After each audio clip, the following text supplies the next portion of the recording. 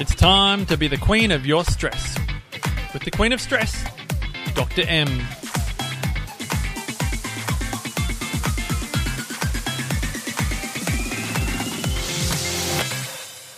Hey there, BQS listeners, and welcome to our 29th episode. I'm Dr. M, and this podcast is designed to help inspire change in how you see, manage, and use your stress, so you can be the queen of your stress, not your stress being the queen over you.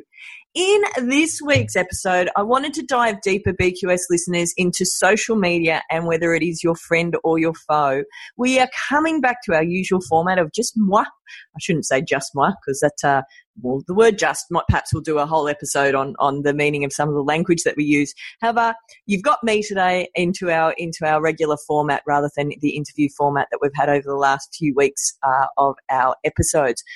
But today, I really wanted to dive into, as I said, social media, whether it is a friend or our foe. And part of the reason why I wanted to jump into this is I think it's part of my own overwhelm and frustration, if you like, with social media, what it brings into my world, but also then what I see it bringing into my clients' world, and certainly the people that I know, ironically, that I am connected with over social media, is the sort of stresses it can bring into our life, and how in some ways it actually what's the right way of putting it? Really disempowers us and does hand our stress levels over to somebody else. So in this week's episode, I wanted to talk a little bit about how it can increase stress and how we can get stuck into a compare game, and how sometimes it gets us into a state of wanting to keep up with that old saying of the Joneses and what they're posting, and also talk a little bit about how we can use it for good rather than for evil as well, because I certainly think there's some positives to social media. I was talking about it on another forum that I run the other day, and I was talking about my love-hate relationship with social media. I love it because it allows me to get a regular message out to you guys and to my clients, and it allows me to stay in contact, I should say, on a regular basis with relative ease, which I really, really love that side of things. What I don't love so much about social media from a personal point of view is two things. One is from I guess putting a business hat on for a second, is that the need for constant content being put up, and also that need of feeling like it needs to be interesting. Because one of the things that I know I struggle with is my life's actually pretty simple, which that is not the struggle. That is absolutely by design, which you often hear me talk about, is living our life by design versus it designing us. And so I design my week for its simplicity, which means within its simplicity, often there's quite a lot of repetition. So then it's really interesting, because then I find myself having a thought process of, is my life interesting enough? Because I then get stuck into the thought process of, oh, but I don't have anything to put onto, whether it's Insta stories or Instagram, or onto my Inner Edge Wellness business page, or whether it's my Be the Queen of Stress, my Queen of Stress page, all of these different pools from a content point of view, and wanting to make sure it's interesting to you guys, and that it's really not just interesting but adding value to your life. So I find I get quite frustrated with the constant nature of, I guess, our 24-hour news cycle, if you like, versus actually being able to live life, and to be able to live life consciously whilst in it. One of the things that my beautiful partner, my beautiful wife, and I often talk about, or I guess we don't do, is when we're sharing time together, it's very rare that we're taking pictures that are getting put onto social media. And that's mainly because we want to keep that time sacred, if you like, and that we're not focusing on what we're meant to be posting versus actually focusing on spending time together. And I certainly experienced that the other night, having dinner with one of my great old friends, who's one of my friends from university, and we didn't even have our phones on the table. Our phones were in our bags, our handbags under the table, and the freeing nature of that, which might sound crazy, but the freeing nature of that, and the connection that we actually had on that night, and the ability to I guess traverse multiple different topics quickly, was amazing, because there were no distractions, whether that was no distractions of taking photos of our food, no distractions of looking stuff up to Google it, any of those things, because our phones were away. And that was something that was very, very positive, or at least I found it very, very positive. And on the flip side of that, then the other thing that I see happening all the time, which I see it increasing people's stress level on a regular basis, is when we get into that scroll of death, which I talk about, and I know I suffer from it sometimes, when we start scrolling through Facebook, and we scroll and we scroll and we scroll, and then we realize half an hour later or maybe an hour later that we actually have not stuck our head up from the phone in that half hour, 45 minutes, hour. And really, we haven't gained any content, any value from what we've been scrolling through. I find sometimes I want to do that next scroll because surely there's got to be something of interest coming up. But the problem that I see with that regular, I guess, time that we spend watching what everyone else is doing is it's inevitable that you get into a compare game. You get into a compare game of, I don't know about you guys, but it seems like everybody else is constantly on holidays, for example. And it's almost like, oh, wow, it puts the beacon on the fact that perhaps I haven't had a holiday in a while, or our last holiday might not have been exciting. And it just creates this vacuum of space of discontent versus being very content in the simplicity of what I've got going on. Hope this is making sense. Then the next stage of that is you've got the friends that are posting up, and when I say friends, I use that term very loosely. When we're talking about Facebook friends or people that you follow on Instagram, you might know them vaguely, or you know them because of a virtual life versus a real life connection. And it's those people that, seem to always have a magical filter, like they've got that halo constantly around their face. And again, it's easy to think, oh, wow, they must always look perfect. Guys, let's face it, no one's going to be putting up their crappy photos unless it's for a very specific reason onto Facebook, Instagram, Snapchat, any of the other social medias either, because at the end of the day, that's not what they want to be projecting out to the public. But I know I sort of go, well, okay, I need to start taking better pictures because their pictures are phenomenal. Or even if it's pictures of food, for example, some of the professional food bloggers, I mean, you've got to put it into perspective, guys. They've got SLR cameras with full-blown light boxes around them and somebody's standing on a table to actually take the photo.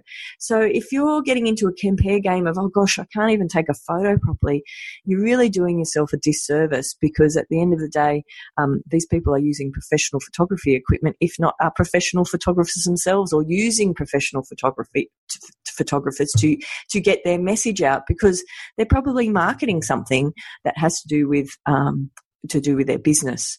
So when it comes to, as we always talk about each week, we want to make sure we've got actionable steps to make change. So I was talking about this, as I said, on another forum earlier in the week. My suggestion to you is this week is look at shifting up how much time you're spending on social media. Now, I realize this is ironic because a lot of you have heard about, say, Be the Queen of Your Stress or some of my other projects via social media. I do understand the irony of that. As I said, I have a love-hate relationship with it, because traditional forms of media, if you like, are less and less viable to be able to make connection with the broader community. So there's almost a need to be able to use these platforms. But my suggestion to you is two things this week, your action steps, if you like. Number one is reduce how much time you're spending each day on social media. I know that perhaps some of you, your sphincter's just contracted. But if you're spending, and give yourself an honest mark about this, is just make yourself a note of how long are you spending on social media every day. For some of you, it might be like, no, I'm all over it, Dr. M. Like, seriously, I'm not on it every day. I actually don't even have it on my phone. Maybe 5 minutes I check in. Some of you will be more like, wow, when I actually add it up, it might actually be a couple of hours that I spend sitting scrolling through various social medias. Whatever that is for you, my suggestion is replace it, add in something that is more healthful to you than actually being on social media. Whether that's going for a walk with your kids or your husband or your partners, whether it's taking the puppy dog for a walk, whether it's getting to the gym, whether it's just spending time meditating for half an hour, whether it's whatever floats your boat, having a bath but your phone is not in the bathroom. There's lots of different things you can do for, say, 20 minutes, half an hour that can actually be added in instead of being on social media. That's my first suggestion.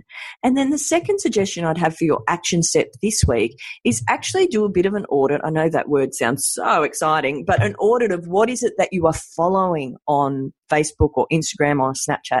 Is it just being voyeuristic and looking at other people's life, and maybe just ask yourself the question, how is that serving you? Is that adding value to your day, or is that taking value out of your day?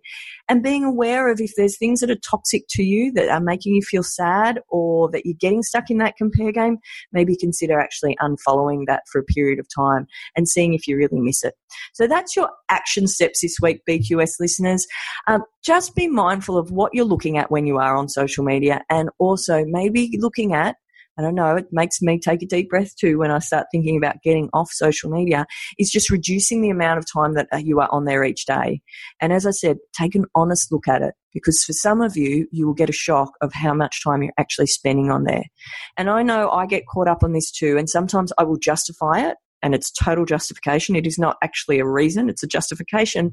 Where in the past, and even sometimes in the present, is I'll fool myself into thinking that I need to be on it because of my work, because I need to be connected, whether that's for my chiropractic practice, Inner Edge Wellness, or whether that is for BQS, or whether that's for my Ziva Life Collective project that I have with the beautiful Pauline Nguyen. All of these different things, I feel like I need to be connected with. And so I use that as an excuse sometimes to stay on there longer. Not what I'm suggesting is a good thing, just letting you know that I understand how tricky it can be sometimes when we start to make change. But the easiest way to make change is by making sure you're adding good stuff in, not just trying to take out the stuff that you're currently perhaps addicted to. Okay? So BQS listeners, my top 5, it's a bit exciting. I get to do a top 5 this week. My top 5 is music, is on high rotation via Spotify. This week is I Belong Here by Setmo. Really like that song. Book, I Am Back, baby. I am reading again, which is really exciting. I'm reading Rising Strong by Brené Brown, which is so interesting. Her book series is fascinating, and I really like the fact it's honest and it's vulnerable. And that's actually what she really talks about, and the theme throughout her books is the importance of allowing ourselves to be vulnerable. And Rising Strong is all about how when we get knocked down, what is it that helps us literally get back to our feet before we then have the success story afterwards. It's really, really interesting. De-stress this week, I literally just came back from a massage and that was awesome. And quote this week is, I love this one. I'm not sure who it's by, so I think it's by Anon, but I'm happy to be corrected. It's definitely not my quote, but I love it. Life is short, break the rules. Forgive quickly, kiss slowly, love truly, laugh uncontrollably, and never regret anything that made you smile. I love that. I think life is too short to be stuck by other people's rules. Obviously, please don't break any laws, folks. But when it comes to other people's laws or opinions or judgments, I think sometimes we can allow that to stop us from doing what we know is right in our heart or what our purpose is driving us towards. And thought for this week is, my question to you is who are you engaging with? And are you engaging more in person and in real life or more on virtual land? And maybe just see where are the scales tipping as far as that's all concerned. So BQS listeners, spend a little more time this week in real life and see what difference it makes in how you can be the queen over your stress rather than it being the queen over you. Bye for now. Well, that's it for today's podcast, BQS listeners. Thanks again for joining us. Remember, if you would like to subscribe, make sure you hit subscribe on iTunes. And if you want to stay in touch, check out our Facebook page, The Queen of Stress, or on our Insta, The Queen of Stress. For more information and show notes, be sure to go to thequeenofstress.com to continue our journey together. Hope you have a fabulous week, and I'll catch you next time.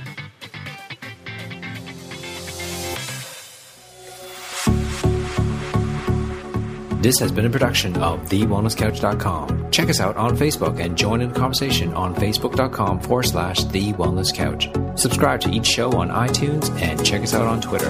The Wellness Couch, streaming wellness into your lives. Whilst the Wellness Couch presenter endeavor to provide accurate and helpful information to their listeners, these podcasts cannot take into account individual circumstances and are not intended to be a substitute for health and medical advice from a qualified health professional. You should always seek the advice of a qualified health professional before acting on any of the information provided by any of the Wellness Couch podcasts.